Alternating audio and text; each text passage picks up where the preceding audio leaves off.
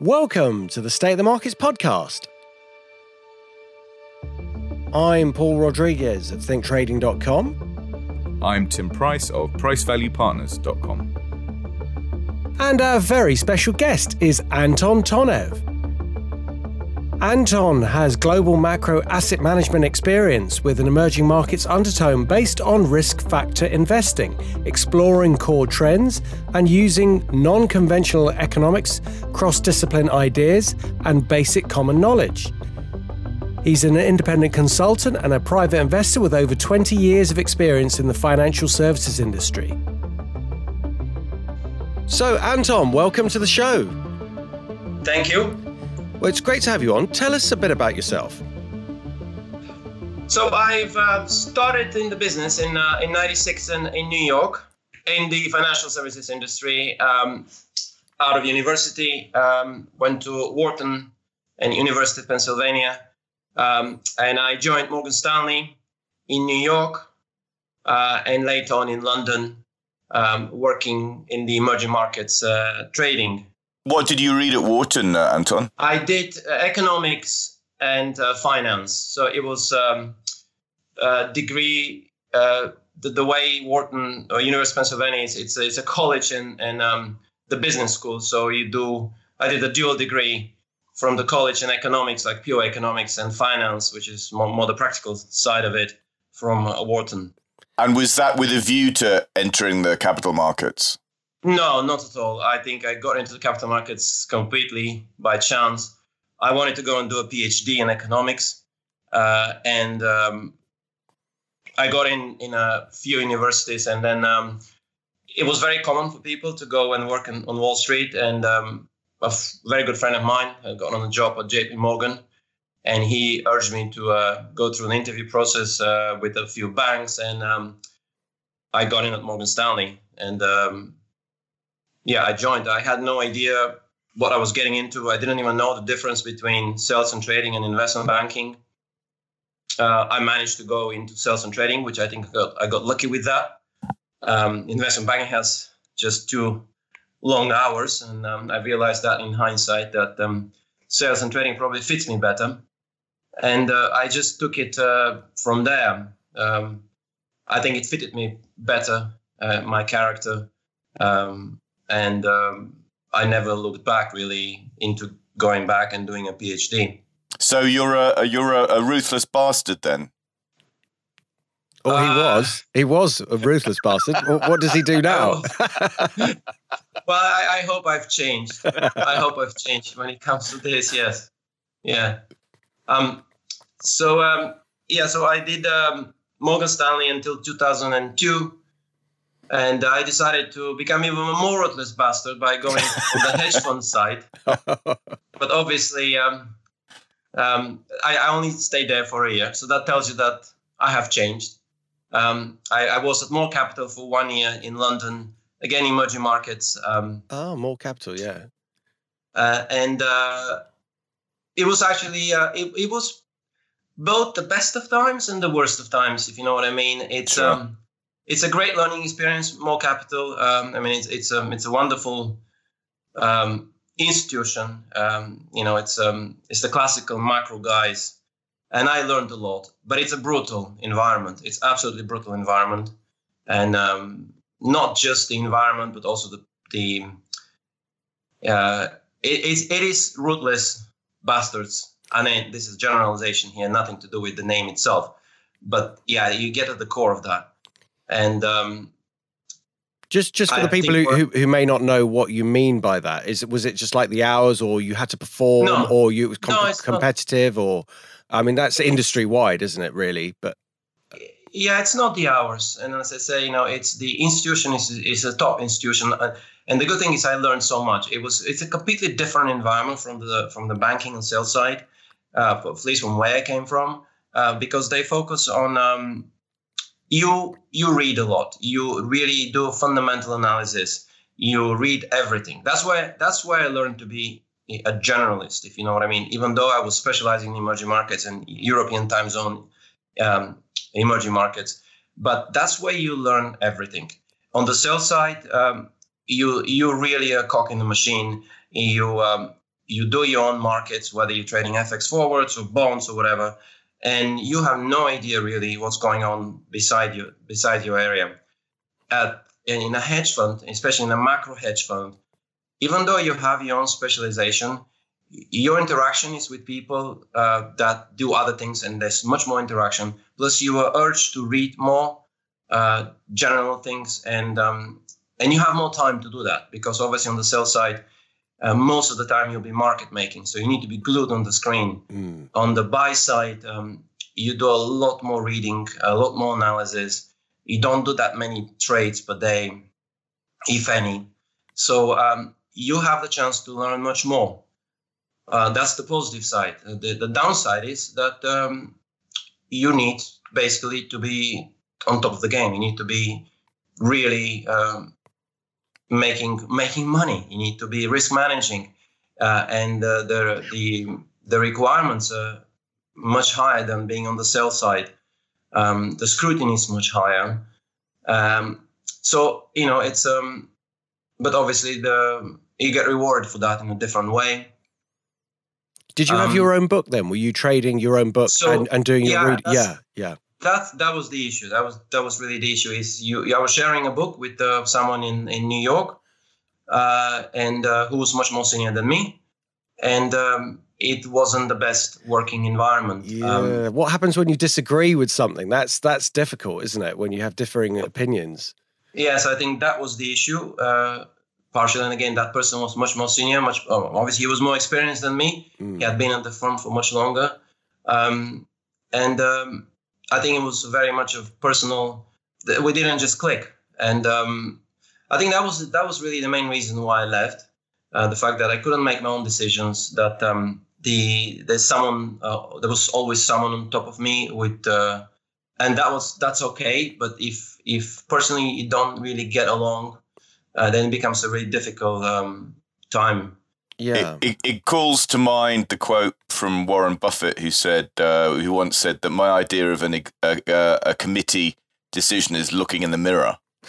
Yeah, I wonder why they do have these joint books, because I traded on a joint book a long while ago in a bank, and I couldn't understand why you just wouldn't have a separate one, and then you're just managed by your own performance. I mean, I don't see the advantage. I mean, you could have someone overseeing it and saying, okay, pare this down a bit. I think you're taking a bit too much risk, and then you can decide whether you decide to do that yourself, and on your head be it. But trading a joint book is fraught with difficulty.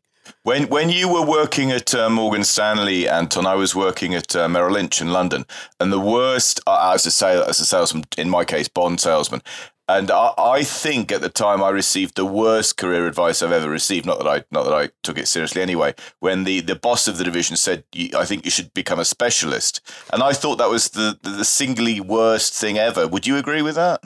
Yes.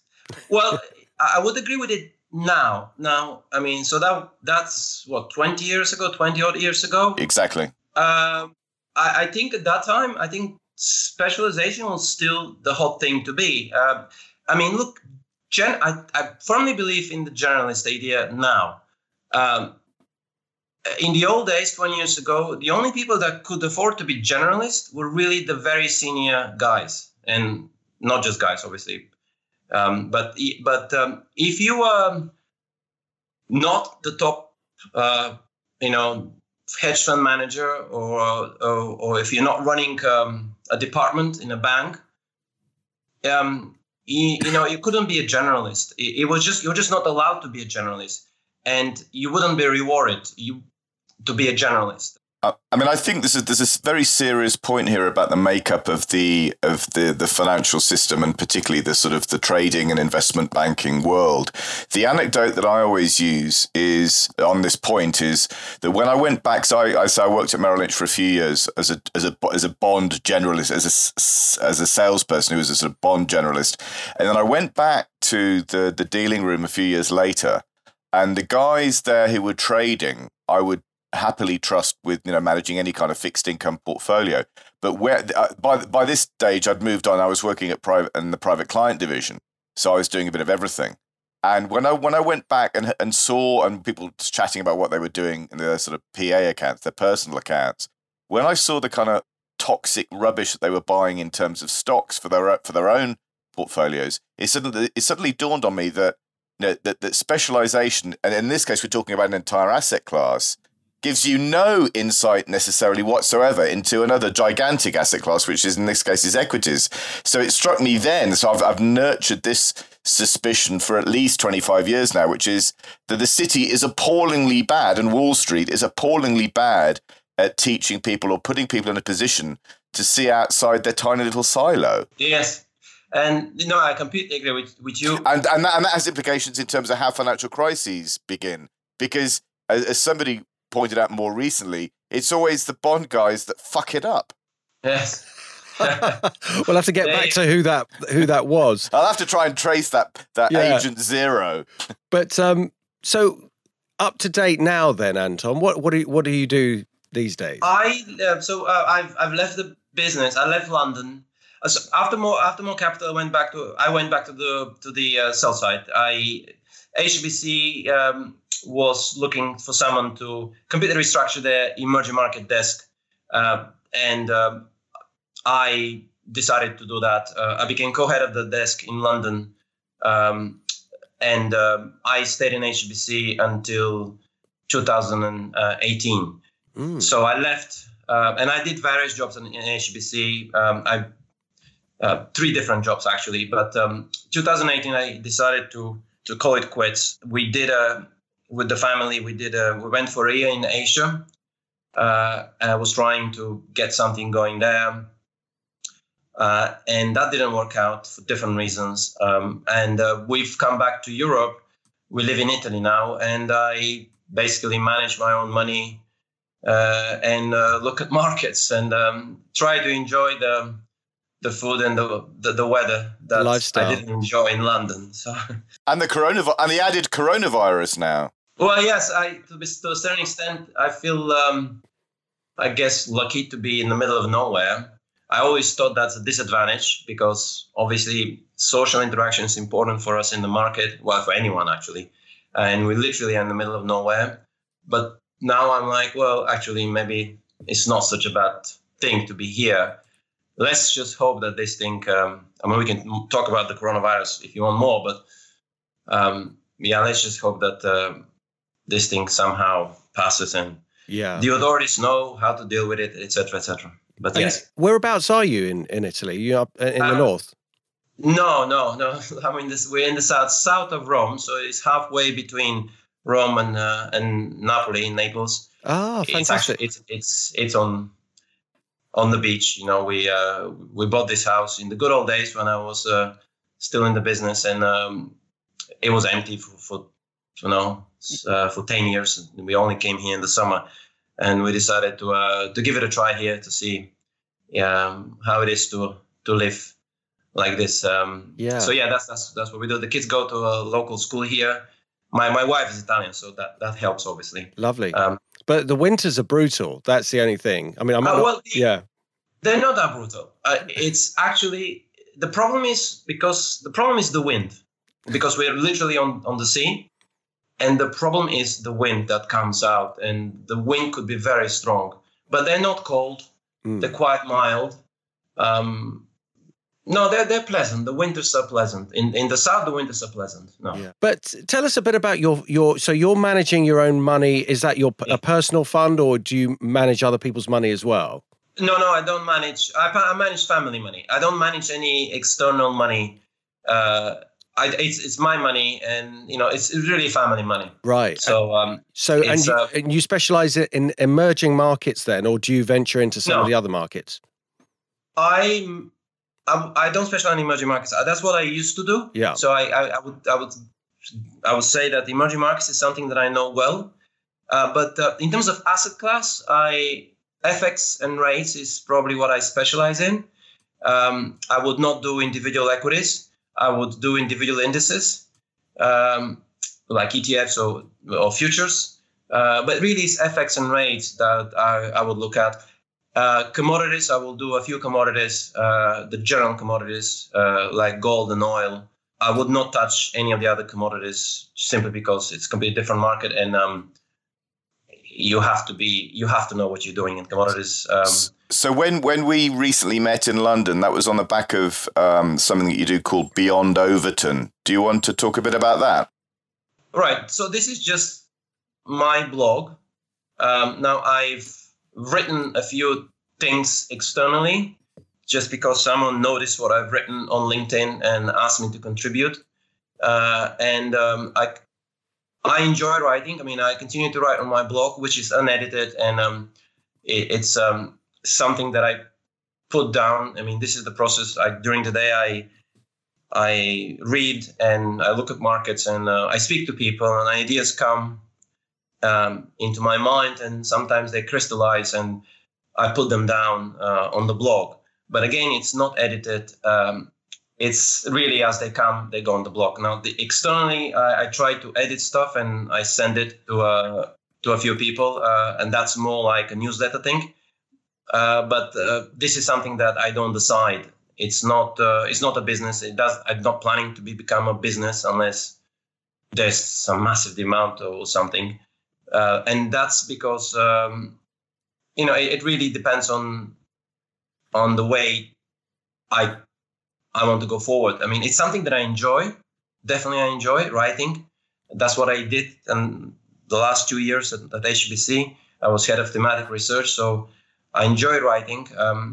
But I also realized that a big part of writing is editing, and that's a very difficult job. So when you put the two together, it takes some time to write a good piece. To write a piece now that people would read, that will capture people's attention, and that's a very different skill set. It's one thing to have ideas, to put them on paper. It's completely another thing to actually present those ideas to people in a written form. In a written form, it's much more difficult. And for the benefit of listeners who may not have heard it, do you want to explain what the Overton window is? Okay, so the Overton window is all the accepted ideas in society, the one that we go by every day. Beyond Overton, outside of the Overton window, is anything that would be difficult to accept, anything that's outside of the common understanding. And Beyond Overton is an attempt to basically capture ideas that are not in the common knowledge and not in the common acceptance, so to say. Not because these ideas necessarily... the idea is to capture the ideas that actually make sense. So it shouldn't be just going out with crazy ideas just because they're crazy. You should go out with ideas that actually make sense, but they are not common knowledge, or they're not part of the common understanding of how the system works, for example. And to try to move the Overton window towards those ideas that you think actually may be beneficial. So sorry to interrupt, is the implication then that the successful or the most successful investment ideas start outside the Overton window? Yes. I mean, yes. So there are two ways to look at it. So it's partially how, whether I guess the equivalent is momentum trading, whereby you just go with the momentum. That momentum trading is you're basically within the Overton window. And then you have the other side is where you try to find the turning point when momentum changes, and then so you either make money. Most of the money is made when you went inside the Overton window, just because the trends are very strong and it's very difficult to push anything outside of the window. But there's one of those rare moments when the trend changes, so an idea becomes acceptable, where actually there's a big windfall, whether it's in the markets or anywhere else. So you kind of, if we're talking strictly about trading, if you focus too much on Beyond Overton, then most of the time you will be losing money. And also possibly losing clients. So you have to be pragmatic about it. I mean, that's how I spend my time. I'm not trying to be controversial all the time. I'm not trying to to trade, definitely not trying to trade against trend, but I am trying to be aware of things that happen that could possibly change the trend. So I think that's the idea of Beyond Overton, is to stay with the trend, because that's really where the money is made. But to be aware that things may be changing on the margin that can affect the trend, and you could actually possibly make a lot of money going the other way around. So why do you call it Overton? The Overton window is, if you Google it, it's I think it's named after a person. I don't remember exactly the first name of the person. Right. But that person introduced this as Joseph P. Overton. Okay. So, in terms of investment, or was it just a philosophy? No. It actually has nothing to do with investment. Okay. It has nothing to do with investment. Because it sounds like just, common sense in terms of managing the trend, but looking for things that could potentially come from other sides to upset the trend. I mean, what I find fascinating about this is it chimes very much with, there's a piece, one of my favorite bits of sort of research or investment research, which is from Research Affiliates. And I've been using this for a few years now. And these guys, Research Affiliates is a well-known US fund advisory and research firm, as the name implies. And they crunched the numbers for US equity markets between 1967 and 2016. So a nice sort of 50-year period. And there was a statistically significant time series.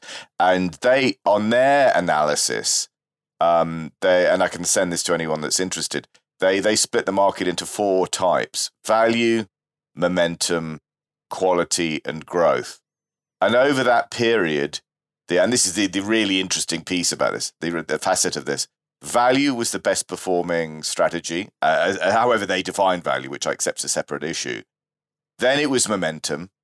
And then both quality and growth actually gave you less returns than the index itself. So value and momentum worked, although they're completely different, whereas quality and growth actually lost you money relative to the market.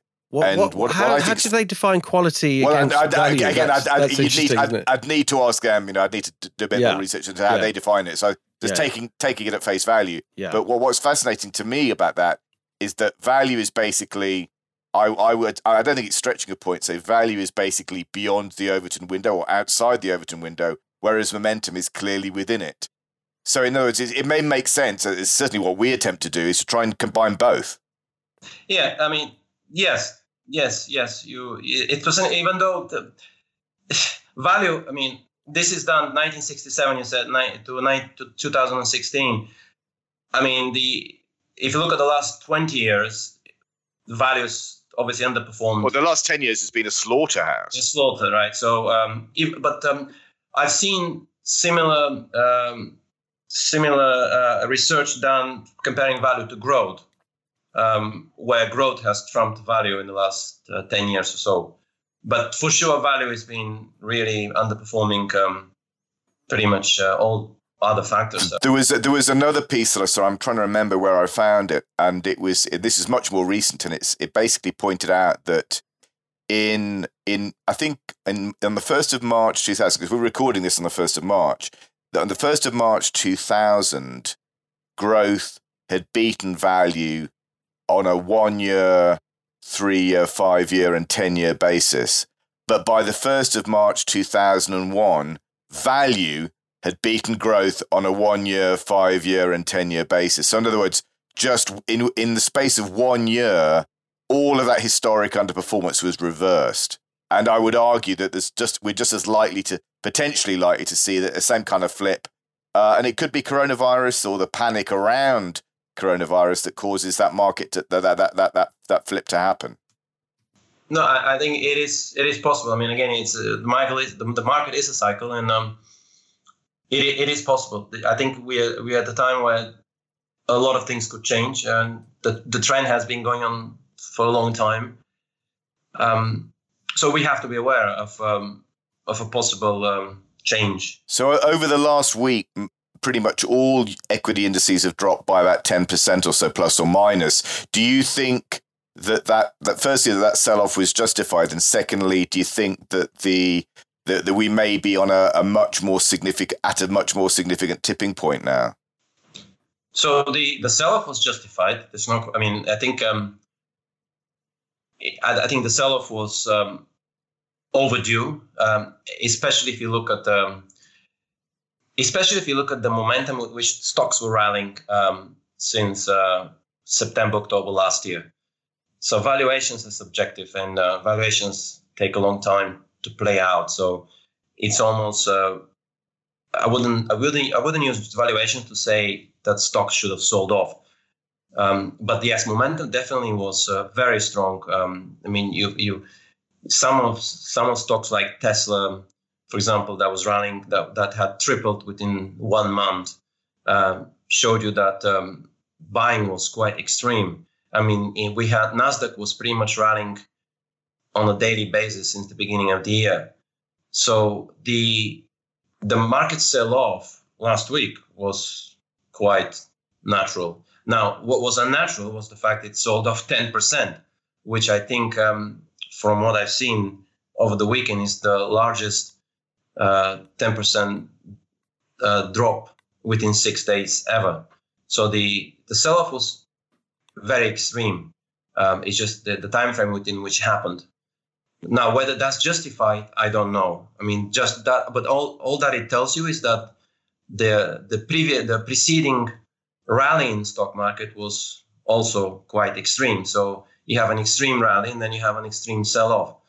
Now, to your second question, whether that heralds a change, we don't know yet.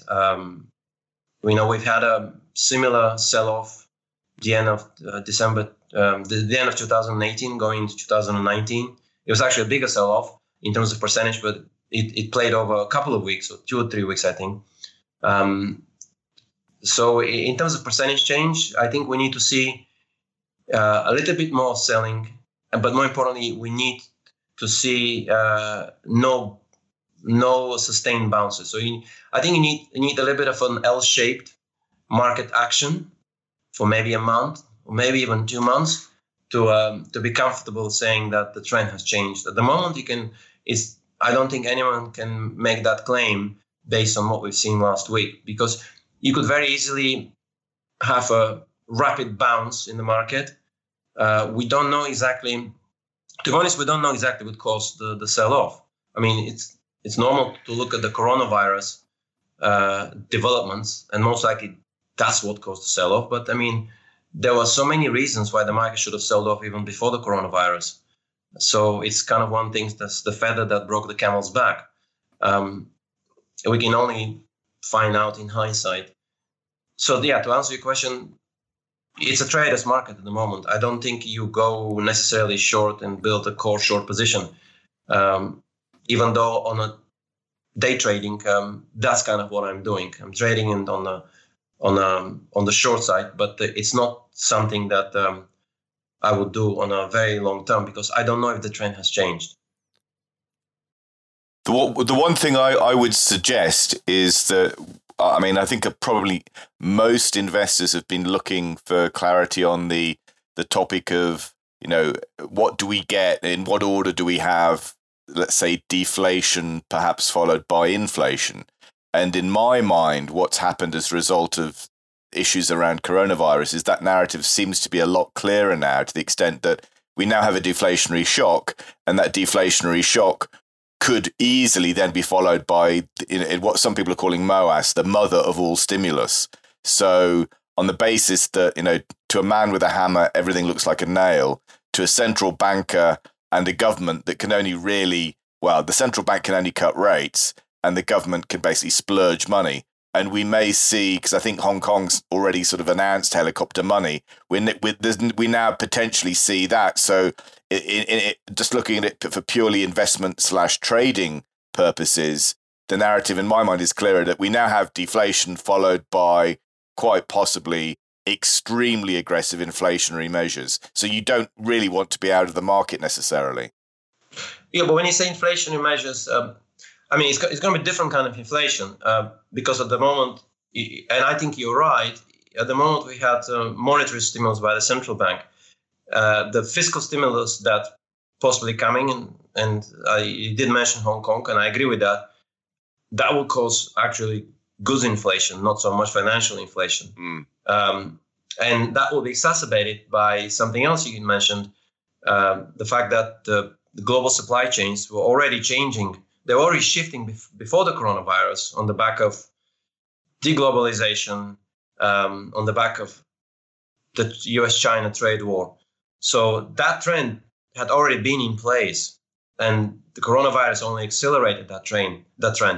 So that's basically a massive supply shock.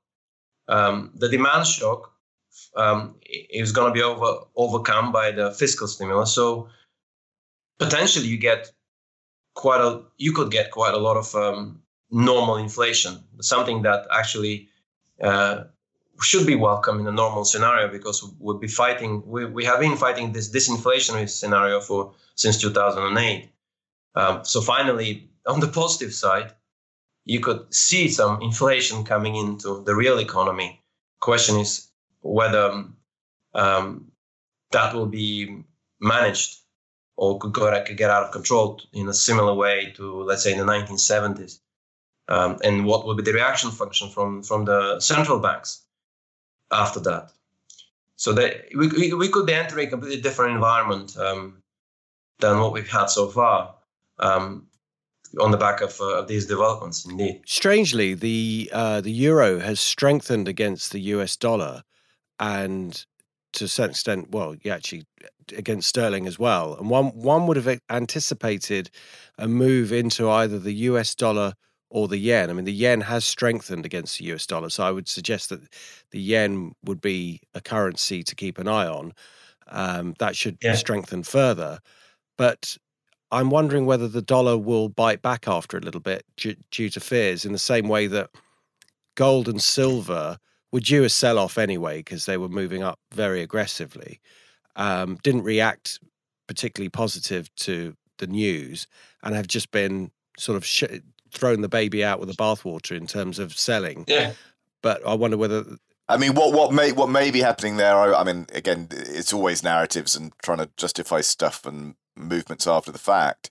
What I sense may be happening there is it's a bit like what happened in 2008, which is investors, or should I say traders / speculators, that are basically facing cash calls all over the place. They're selling positions that they have made money. Yes. So they're selling liquid stuff as well. So I'm not personally too spooked by the idea that sort of gold and silver are coming off, because I don't necessarily think that's a long-term sustainable thing in the light of the sort of, inflation that I think at least I anticipate in the months to come. They say the only thing that goes up in a crisis is volatility, and that is pretty much what happened. But it's the movement of the dollar that not surprised me, but it was, why would you buy the euro rather than the dollar? That didn't make a lot of sense to me.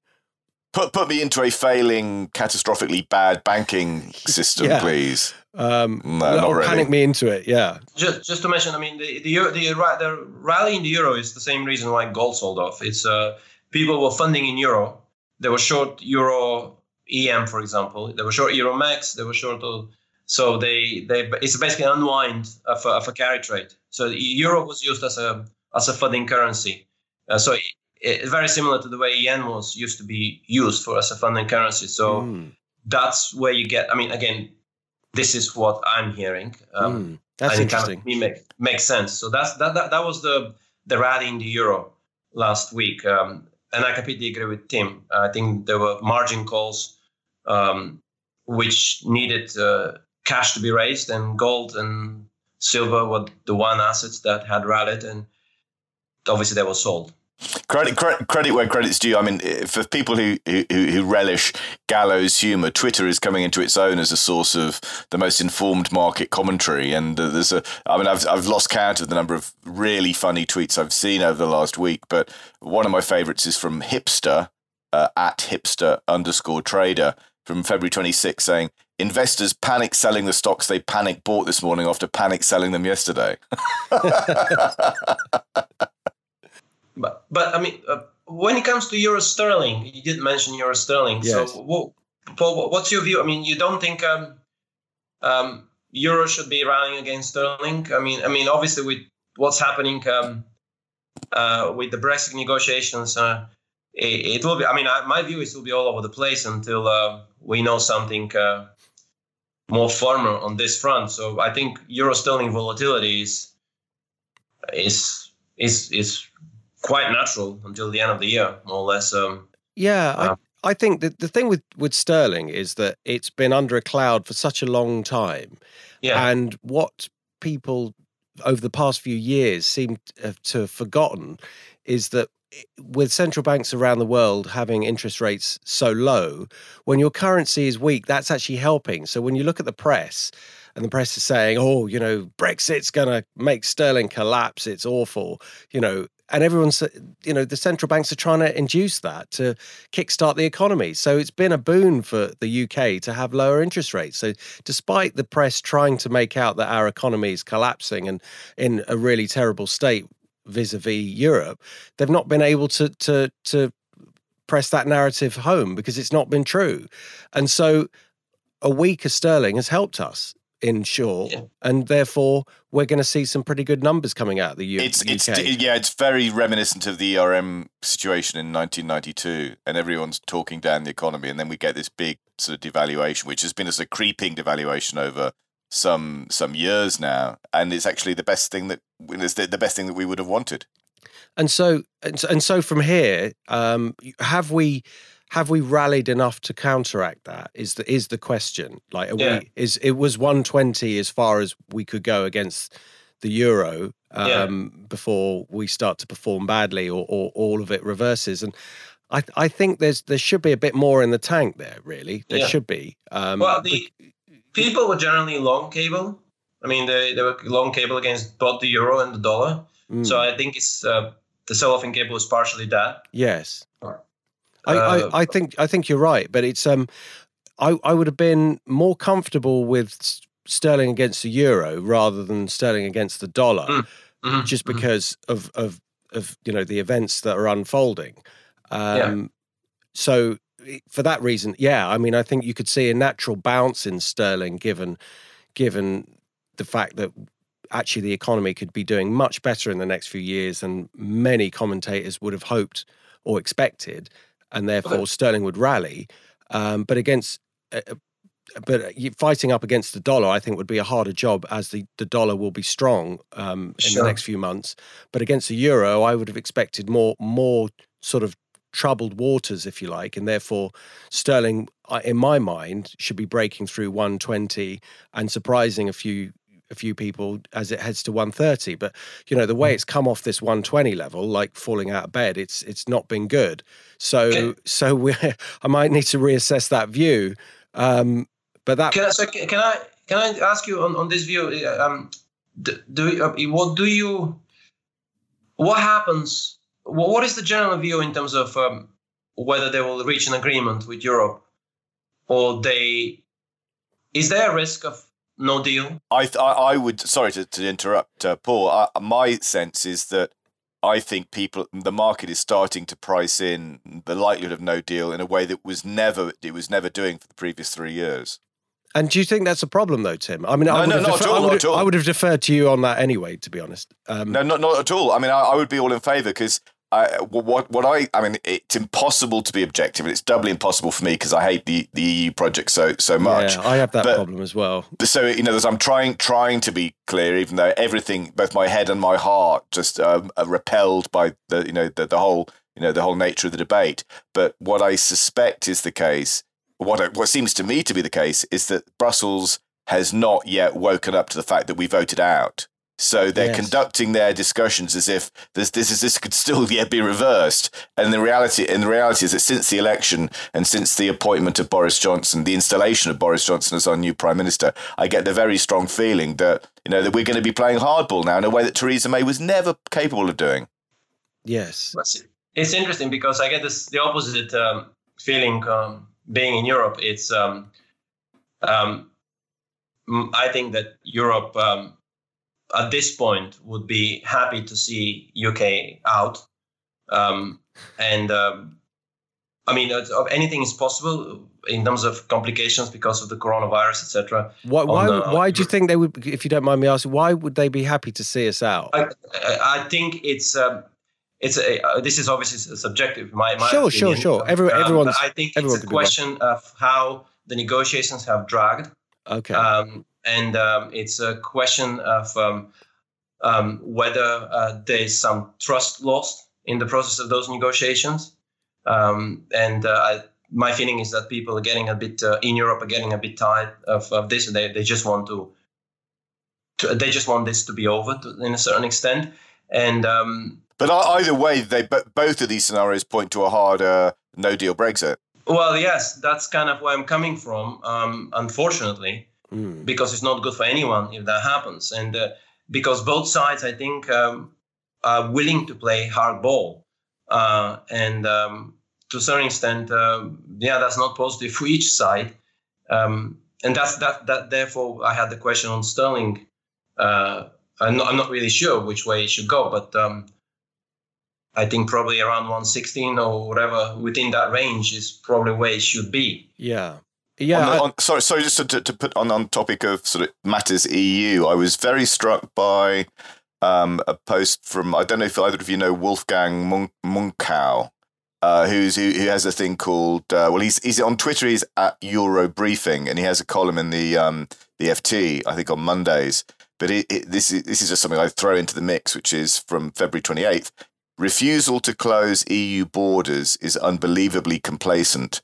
Commission and ministers prioritise symbolic edifices of integration over protection of human life. I find it very difficult to argue with that point.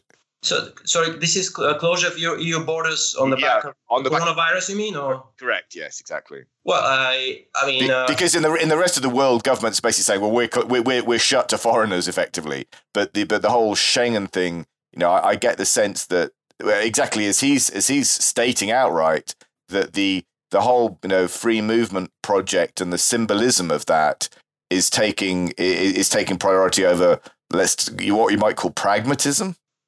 Well, but I have to disagree with that, Tim, because it's not about disagreement, but it's a perspective, it's a point of view. So but the borders have not been closed anywhere. I mean, we have been restricting travel to some parts of some borders have been closed for sure.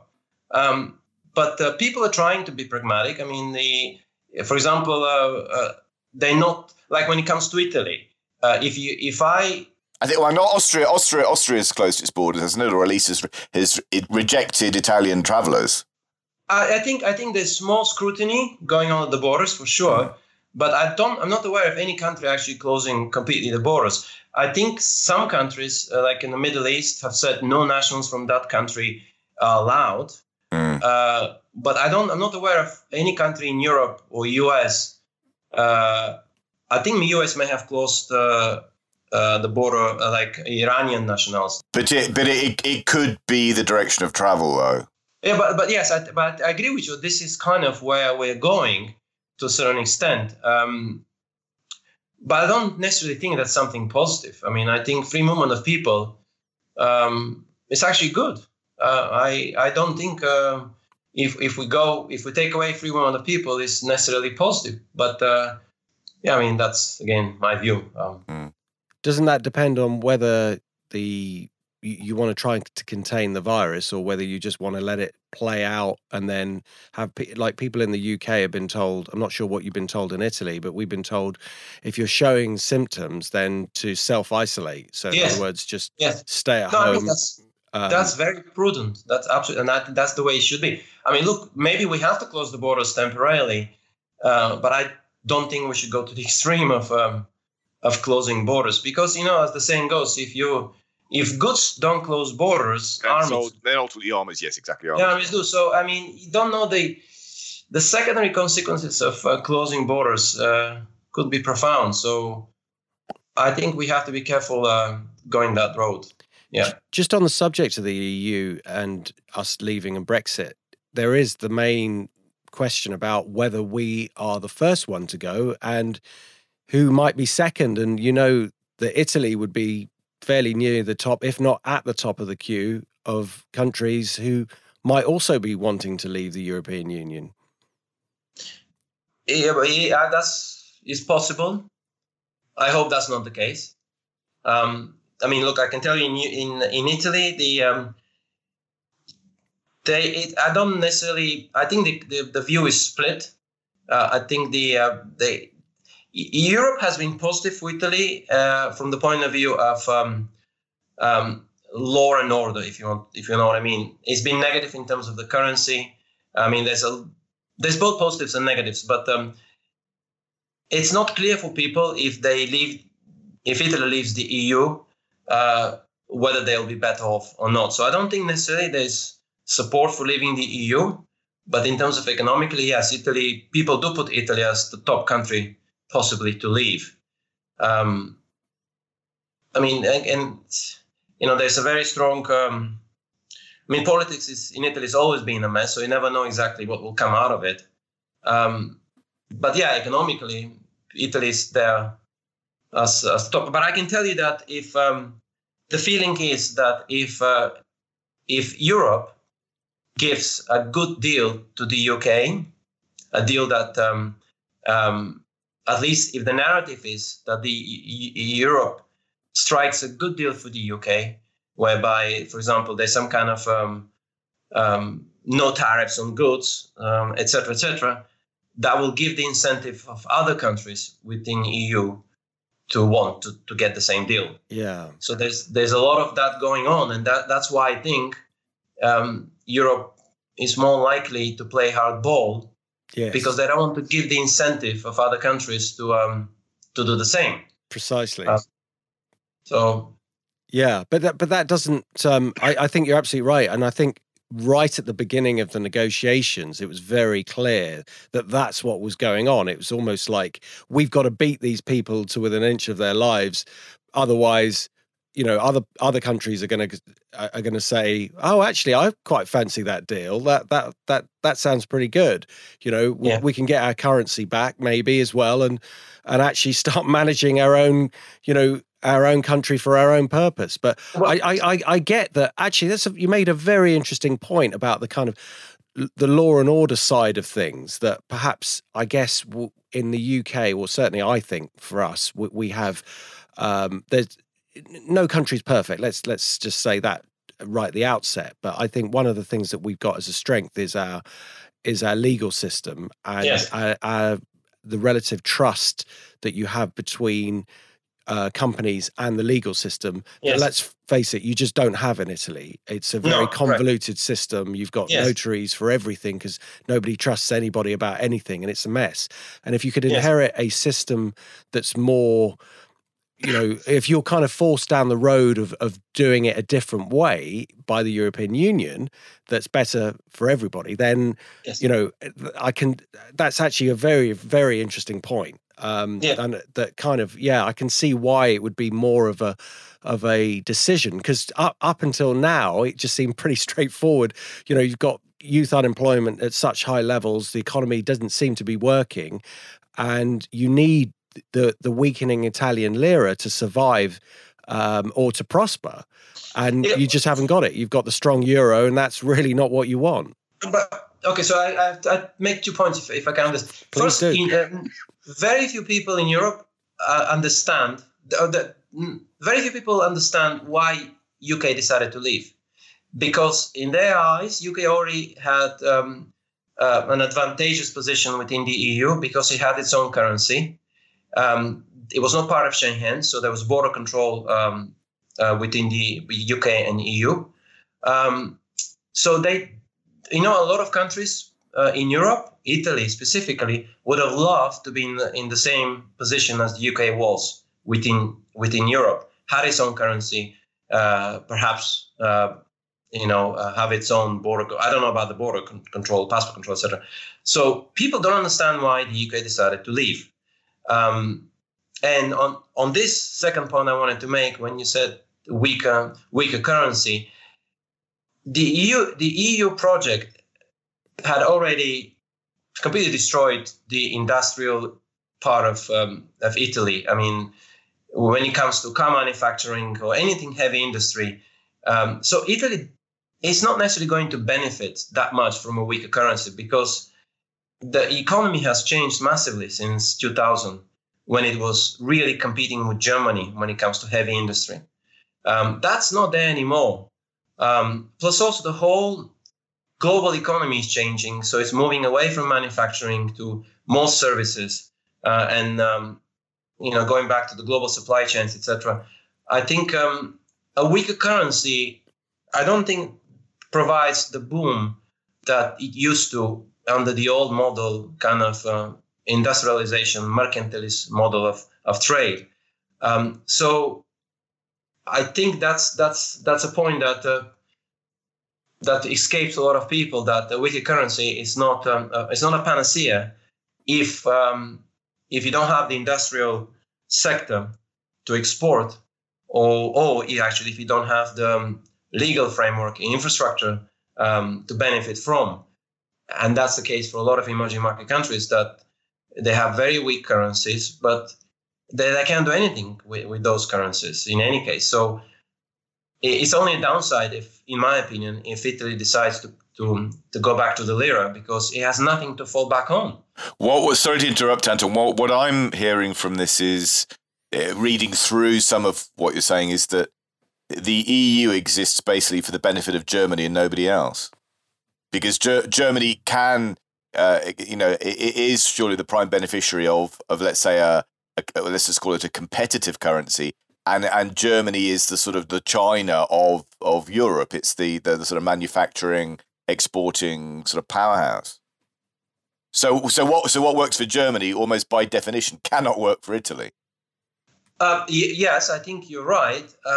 But at the same time, Germany needs to sell its products somewhere. So Germany makes, someone has to consume, and German people necessarily don't consume that much.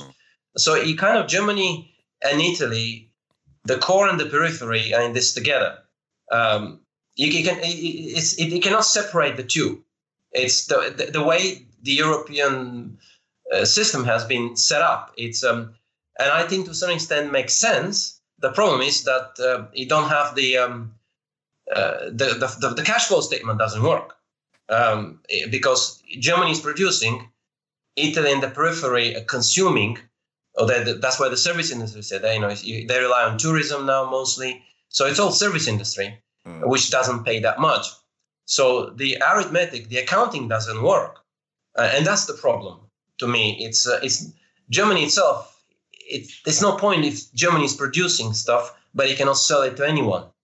So in other words, the end game is the same for Germany itself. It has products, but if it cannot sell them, it's not good for anyone. And before the European crisis, Germany was funding the purchase of cars and refrigerators and everything else. Germany was funding those purchases, and the Italian and Spanish and the Portuguese or whatever, they were buying them. So it's like a gigantic experiment in vendor financing.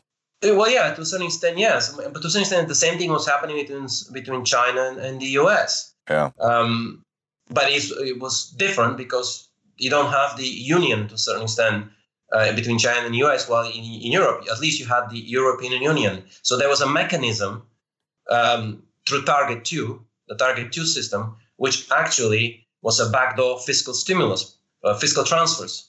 The central bank, the ECB, had designed that, which allowed for this trade to happen, and which is why we never had the European crisis. Basically, it's almost as if there's a fiscal union in Europe, even though it's a backdoor fiscal union. It's done by the central bank rather than by the governments. So anyway, I got a little bit off topic here. No, but, this is on topic. This is the sort of stuff we need to talk about, and we should talk about. I mean, you say that the European Union has decimated the manufacturing industry, and that's part of the problem. If you had the lira, then more people would have been buying Italian cars because they would have been cheaper.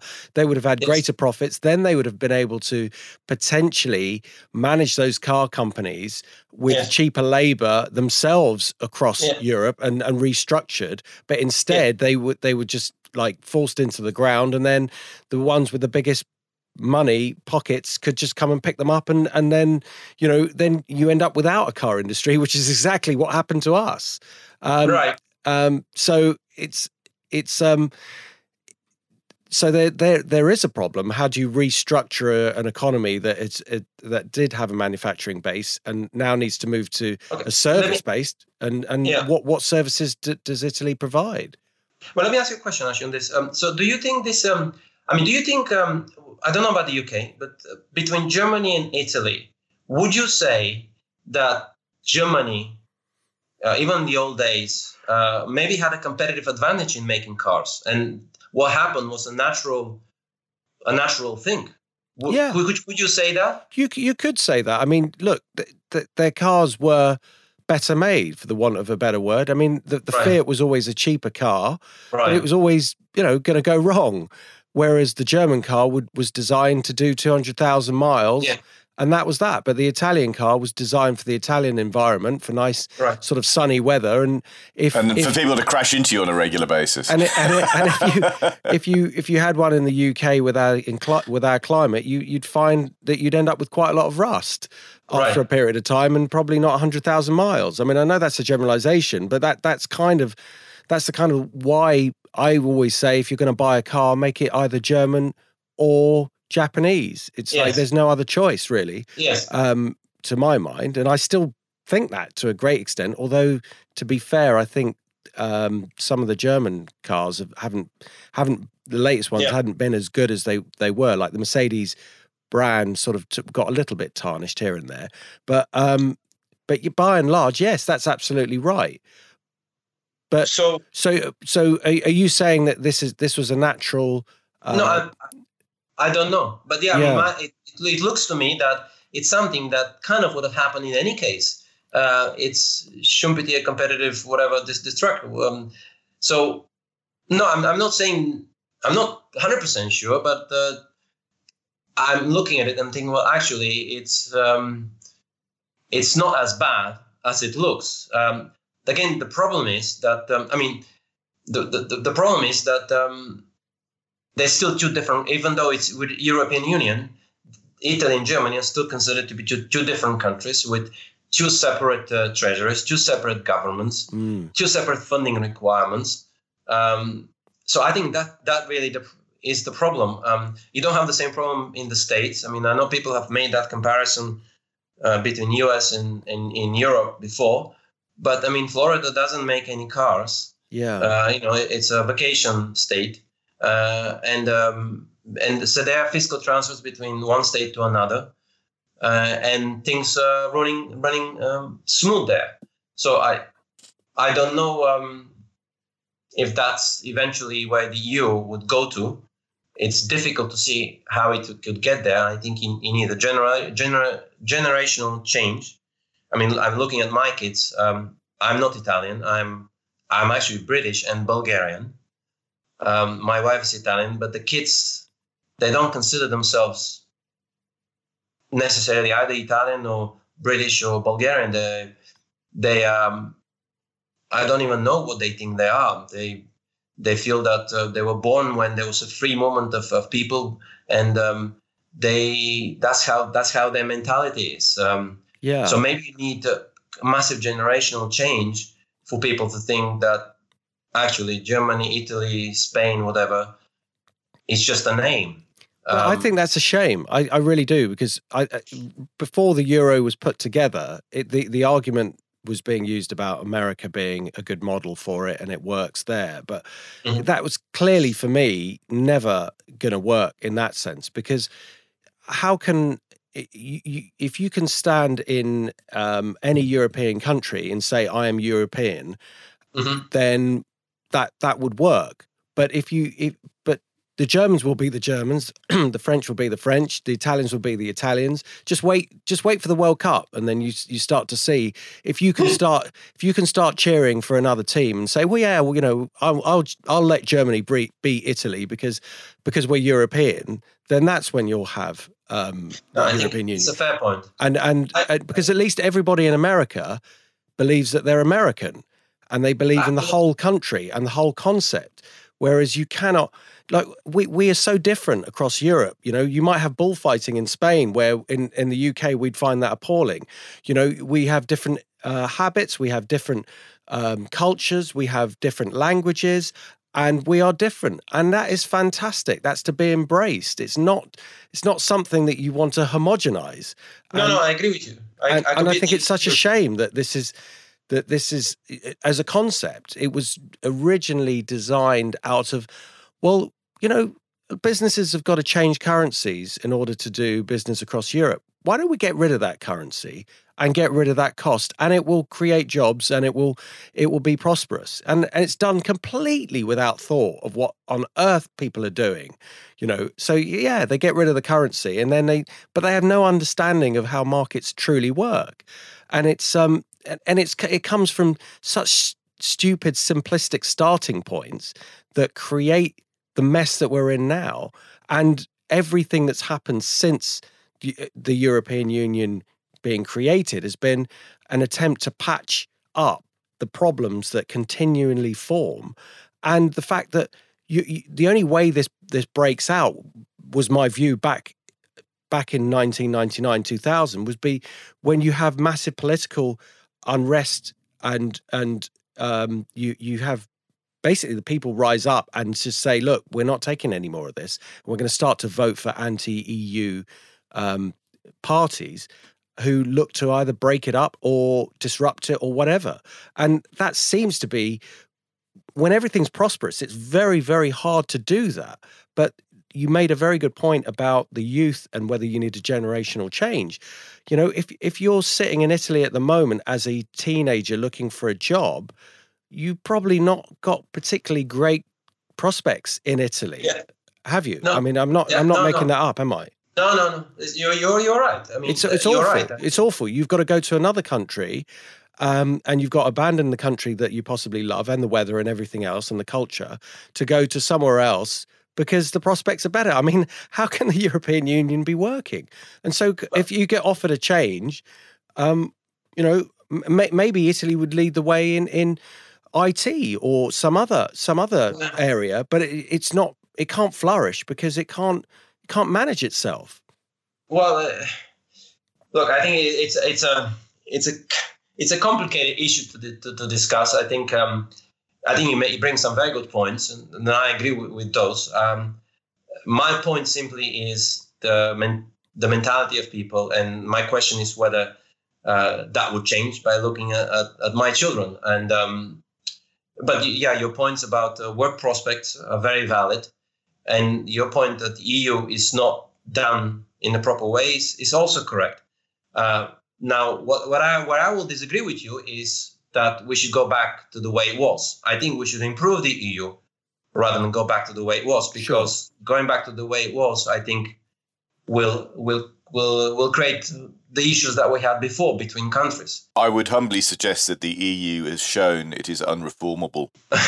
But there's a point about that I would make, Anton, if you don't mind me cutting in here. That what everybody's doing is they're going back to the time before the European Union, which was 98, 99 when the euro, well, not the European Union, but when the euro came in was 98, 99. Yep. And what they're forgetting is that the world automatically everywhere moved on a very long way with technology. This has been a massive change, like bigger than the industrial age in some ways. Yeah. And therefore you didn't have to, when you say going back, people think, oh my God, I remember what it was like back then. And, technology and everything else didn't work in the same way. And that seems like the dark ages. Mm. So thinking that going back would be going back to that is not necessarily what you'd be going back to. Okay. What you could be doing is opening a door to a brighter new future that rather than being hooked into a system that is going to limp along for another 10 years and then eventually implode and cause an even bigger problem. It's a bit like the way the markets have been gamed higher for all these years. And the big problem was that the banks overlent. They ended up with debts that they couldn't pay, so the government stepped in, and they're trying to contain that problem by keeping interest rates artificially low and pumping money into the system, which they are still doing, but they haven't addressed the problem.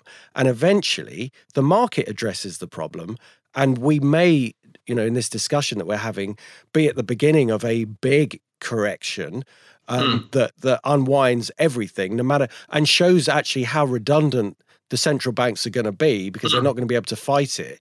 That's the risk, and I guess that's the risk of continuing down the European Union route.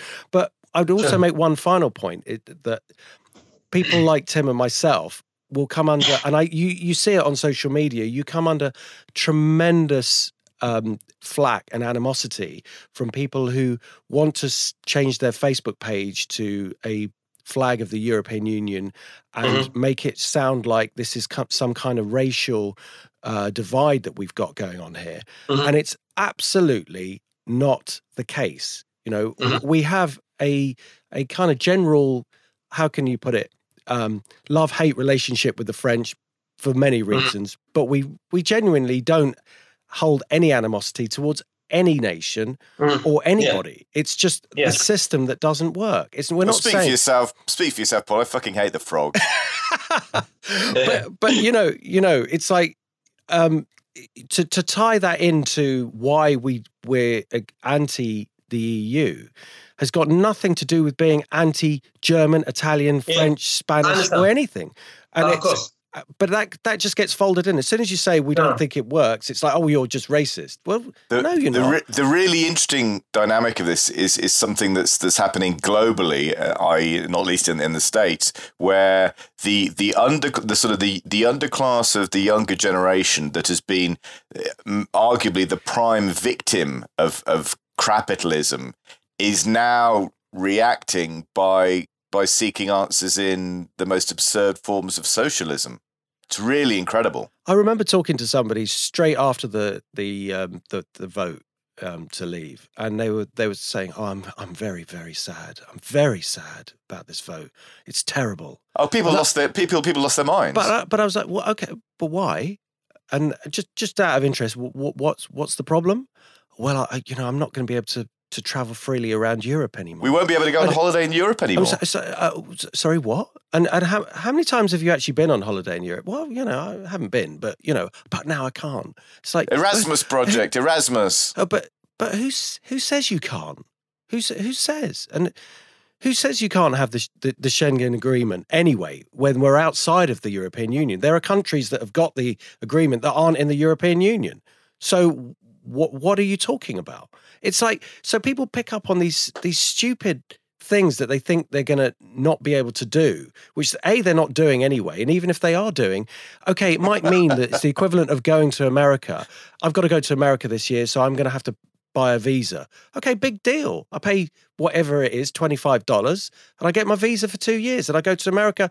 Okay, I'll go in a different queue, and it takes for ages, and it's not particularly fun, but so what? That's not like any reason to suddenly say, I think, we should have one, I'm anti-American, and I think, they should be part of the European Union as well, because they just want to manage their borders in a different way. I mean, it's just insane. And that's just one reason. Yeah, I look, I think it's a good point. But if Italy leaves the European Union, it will resort back to its own resources. I think what will happen is Italy doesn't have the institutional framework to be competitive, and it never had it. With the European Union, it has a little bit better institutional framework. So what I'm trying to say is UK leaving from a position of strength from what you're saying is actually one thing, but a country like Italy leaving the EU, it will become an emerging market country because it already has lost its competitiveness in industry. It cannot all of a sudden become, even with massively weak currency, it's not going to be able to all of a sudden beat German car manufacturing or whatever. So, but it just needs to compete. It needs to compete in a different area. I mean, Italian design is arguably one of the best in the world. I mean, nobody designs anything as beautifully as the Italians. Yes, so isn't that something that they could? I know I'm simplifying things, but so in some ways these are, we're saying German efficiency, but German design is never going to be like Italian design. No, but that's a luxury industry. That's a very niche industry. Well, look at the Swiss luxury watches and that's gone. That's gone. Has it gone? Luxury. Well, again, it's a very small industry. It's not an industry that can sustain a country. And Switzerland is very different because the legal and institutional framework in Switzerland is on par with the UK. It's very different from Italy. So Italy looks at EU as an anchor, in a good way and in a bad way. It obviously has both ways. But so that's the feeling I get from living here. It's if Italy leaves, young people have to get a working visa to go to Germany. Do you think that will be good for young people? It's not like all of a sudden there'll be jobs here for them because Italy's left. It's very different from the way in UK. I hear what you're saying. Going on vacation to Europe. It's not necessarily about going on vacation. No, yes. Sorry to cut in there. I didn't mean that was the only reason. I was just saying that it's funny what people suddenly. It became quite a popular narrative. No. Yes, but you're right. You're right. But what I'm saying is that if what you want for any country, which seems to be the most obvious thing, is not to have to go to another country for work anyway. So you need reform from within to create something that other countries will be going, I want to go to Italy because this is where X is happening. And it doesn't seem to be conducive to what the EU's doing. I mean, they might be giving you money and they might be sort of propping up and bailing out the banks, inadvertently or explicitly, but that's not going to help you in the long term. But to a certain extent, this is a trend that's been going on, not just in Europe. This is a trend. This is part of the same trend that's happening in the US for monopolization. You have a couple of companies now that are dominating an industry, and that's it. It's completely. This is exactly the same trend as in Europe. Yeah. It's very basically extreme capitalism. To go back to Tim's point, that's why people are going back and looking for the extreme left. It's because they've been given the extreme right in terms of not necessarily politics, even though that's also the case, but in terms of markets. So you have extreme oligopoly, extreme monopoly. So one or two massive companies in the States dominate the industry, and no one else can compete. As the same equivalent of Germany dominating the European car manufacturing industry. Yes. So I think it's something that needs to be addressed for sure, Paul. And I think that's the issue. But I think the way to address it is to look at it in those very broad terms, because that's where the roots are. I think, and I don't have the answer to it, but I don't think closing the borders or separating things, breaking things apart, is necessarily the way forward, because I don't think that's the problem. That's kind of what I'm trying to say. But that's a very interesting point you make. Very interesting. It just to explain how I visualize it, I think that a country looking out for its own interest and able to make laws quickly and able to move nimbly in a crisis is one that will do better than a superstate system where everything has to be agreed over a longer period of time. That's a kind of middle road that helps everybody rather than something that is tailored towards that particular country is better. So it's like smaller companies have an advantage because they can move quicker in certain aspects, and that's how I see that there is an advantage of being big in a block, but there's also disadvantages as well, and it depends on the economic environment as to which one of those will be the most advantageous. And when I think it was the historian Neil Ferguson that suggested that Europe was better off and was more creative and commercially successful and inventive and all of these things, when it was lots and lots of little states all competing with each other. Yes, and that's the root of capitalism, and there's a natural argument, I think. I mean, I've been convinced this for years, that basically size is, in every sense, size is the enemy of performance. So that once you get beyond that, it's Albert Bartlett, who I continually refer to, whose presentation on growth is outstanding and extremely popular on YouTube. The presentation is called Arithmetic, Population and Energy, I think, but it's extremely compelling stuff. And he makes one of his big points is, and the quote is, for any entity beyond maturity, further growth is either obesity or cancer. And I'd say the single biggest problem aspect of the EU project is it's just become too big. And it is not in the underlying members' best economic or commercial or any other interests to be part of a gigantic committee. Go back, we're circling back 180 or 360 degrees from the comment I think I made at the top of the show, which is Buffett's idea of a committee meeting was looking in the mirror. Yeah, it's a fair point. But yeah. It will be interesting to see, as always, how things pan out. And it's, do you guys think, do you think that this will be I mean, how can it not be a Q1 problem? In the sense that... You mean limited to Q1? Or, yeah, limited. I mean, unless there's something we're not being told about this virus, how could it extend into the summer and make it so that there will be... I would. I mean, I'm trying to play devil's advocate because I think I kind of agree with what I perceive to be your skepticism that this is going to be a long-term issue. To play devil's advocate, that kind of presumes that they'll find a vaccine for it in the next few months.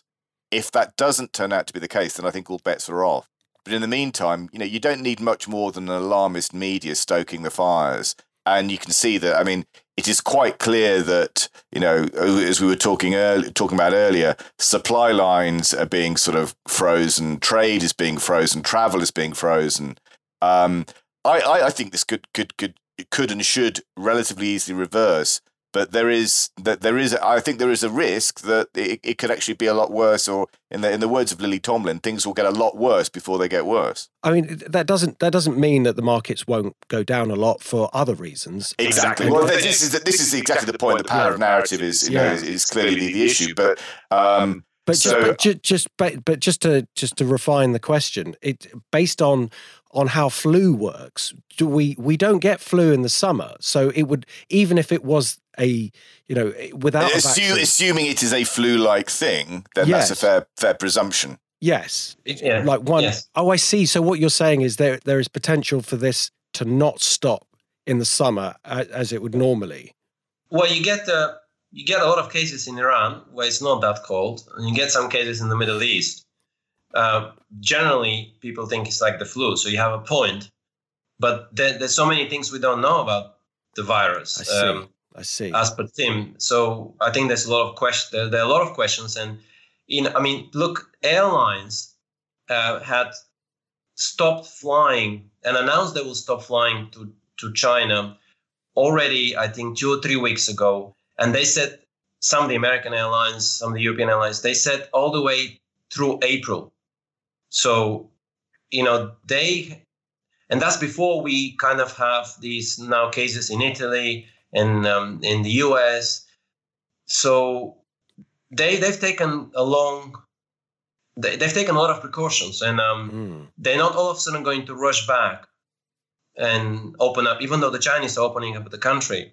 They're not going to, I don't think there'll be a rush back to go back to normal that quickly, even if this is nothing, even if it's just a flu.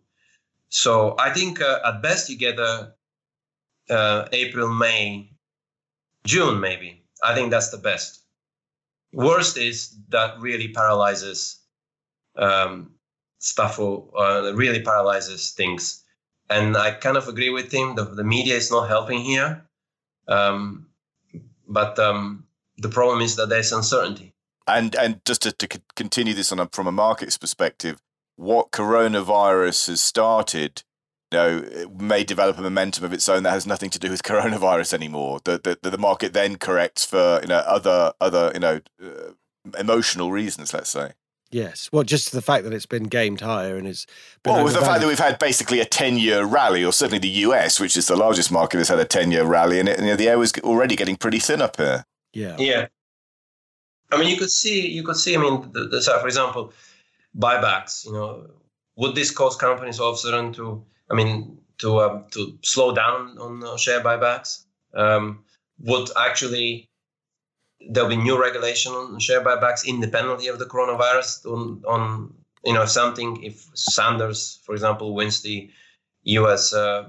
Until probably 2 weeks ago, I thought Trump probably is the most likely next president of the U.S. Nowadays, depending on how the coronavirus plays out in the U.S., it's not so certain. And I think that's the problem. The problem is the government's overreacting because they want to make sure that they stay in power.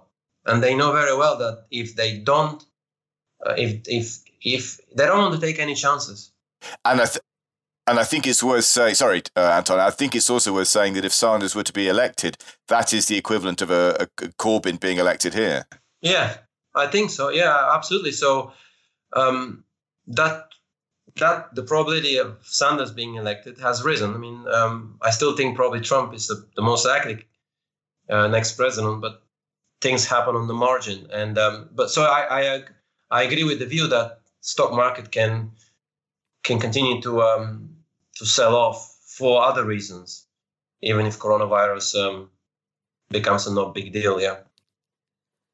So I think on that note, we should move to media picks. What do you think, Tim? Let's go for it. So, yeah. Anton, in case we didn't advise you earlier, we tend to finish off with what we call a media picks round, which is simply a book or a film or a blog or anything that you've seen, read or heard. Can be recently, can be any time really that you either have really liked or really hated. It's not compulsory, so you don't have to do it. But we tend to sort of round things off in a hopefully fairly light-hearted way. Keeping to that light-hearted spirit, one of the things I'm going to mention is a free game you can play online called Pandemic 2. And Pandemic 2, although it might sound like it's a very recent sort of coronavirus, actually I think I discovered it about 10 years ago. And we can provide a link to it in the show notes. But Pandemic 2 is scary stuff when you start to think about, particularly the coronavirus. And in Pandemic 2, basically, what's interesting about it is you play the virus, or actually you get a choice. You can be a virus or a parasite or a bacterium. And the intention is that you get more points the more people you can kill off. And it obviously is extremely poor taste, but nevertheless, it's intriguing because firstly, it shows you exactly how viruses spread, and you get to control. For example, the more points you get, the more then you can say, okay, or I'm going to make it airborne now, or I'm going to make it waterborne, or I'm going to make it spread through rats or mice or whatever. And in the meantime, there's a global map which shows a sort of interactive global map which shows boats gently sort of chugging along from one country to another, from one continent to another, and you see planes whizzing about. And on the left of the screen, there's a sort of scrolling news thing which suddenly says, Israel closes borders, or, no signs of life reported in the southern United States or whatever. And it's just, it really brings home, in the light of coronavirus, just how vulnerable a properly globalized world is to precisely this kind of outbreak. So it's very sobering stuff. And that's Pandemic 2, and it's obviously hours of fun for all the family. Talking of all the family, mine is a film, and I don't know if you've seen this, but it's not a new film, it's called Captain Fantastic, and it was recently on the BBC, but I saw it before. And for anyone who has a kind of critical thinking mindset and wants to instill that in other people or their children, then this is the film for you. I've seen this film. It's terrific. It's an absolutely brilliant film. And so I would recommend that to anybody. It's a great message about teaching yourself, thinking for yourself, and also the use of technology and living in an isolated world. It's actually, a fantastic film. I'm sure anybody listening to this would really enjoy it and the messages behind it. So, Anton, do you have anything? I mean, it doesn't have to be a film or a game. It can be like a really good book that you want your children to read that you'd pass on, or something like that. So yes, you're absolutely right. It didn't warn me on this. It's much more fun when we don't give people advance warning. Yes. No. Since I don't want to. I want to think of something funny, and along those lines, it's a movie that it's an Italian movie, which is very similar to the idea of Breaking Bad, the American series. Right. And it's called I Can Stop When I Want. And the topic of the movie, it's actually 3 series. It's actually a movie. It's not like Breaking Bad episodes, but they're 3 series. And normally when you have trilogies, only the first one is good. This one, all 3 of them are good. And I'm pretty sure you can find it in English as well. But it's about a group of Italian scientists who basically are doing. They're very smart, very intelligent, but they cannot find proper jobs. So they work as a cook in a Chinese restaurant. One of them, the other 2 work at the petrol station. And one of them, so they're all friends from university. And one of them finds a way to produce legal drugs. What that means is basically, as long as the drug is not listed on some Italian website as being illegal, you're not in trouble. So because they're scientists and they're very smart, they produce this legal drug and they become very rich. And so the whole movie is a comedy. It's a dark comedy. It's about what happens to them, and they get involved with the local mafia and things like this. So it's a black comedy, and I liked it a lot. This sounds terrific. Yeah, that sounds absolutely great. Terrific. But on this, there's actually a very funny Italian.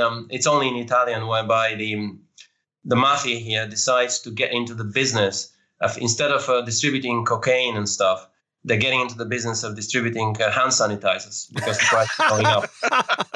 So that's it's only a 3-minute clip, and it's only in Italian. Otherwise, I would have sent it to you. But it's very funny. If you've got a link to it, we'll share it.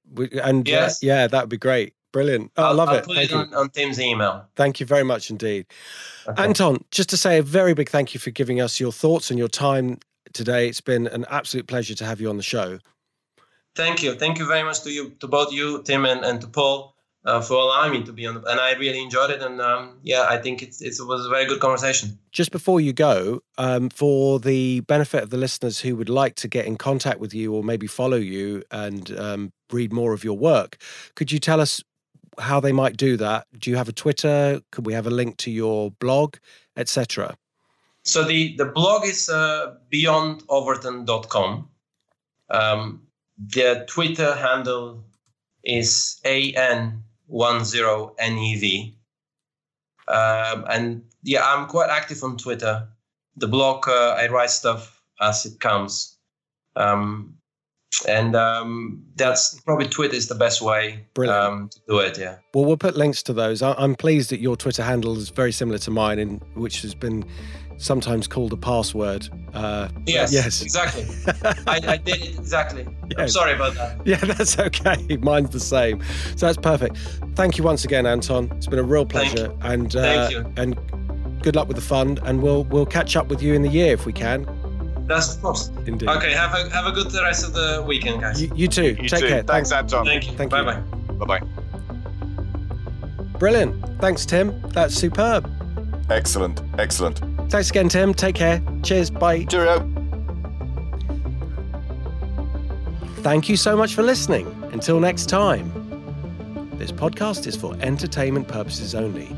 Please do your own research or contact a professional advisor.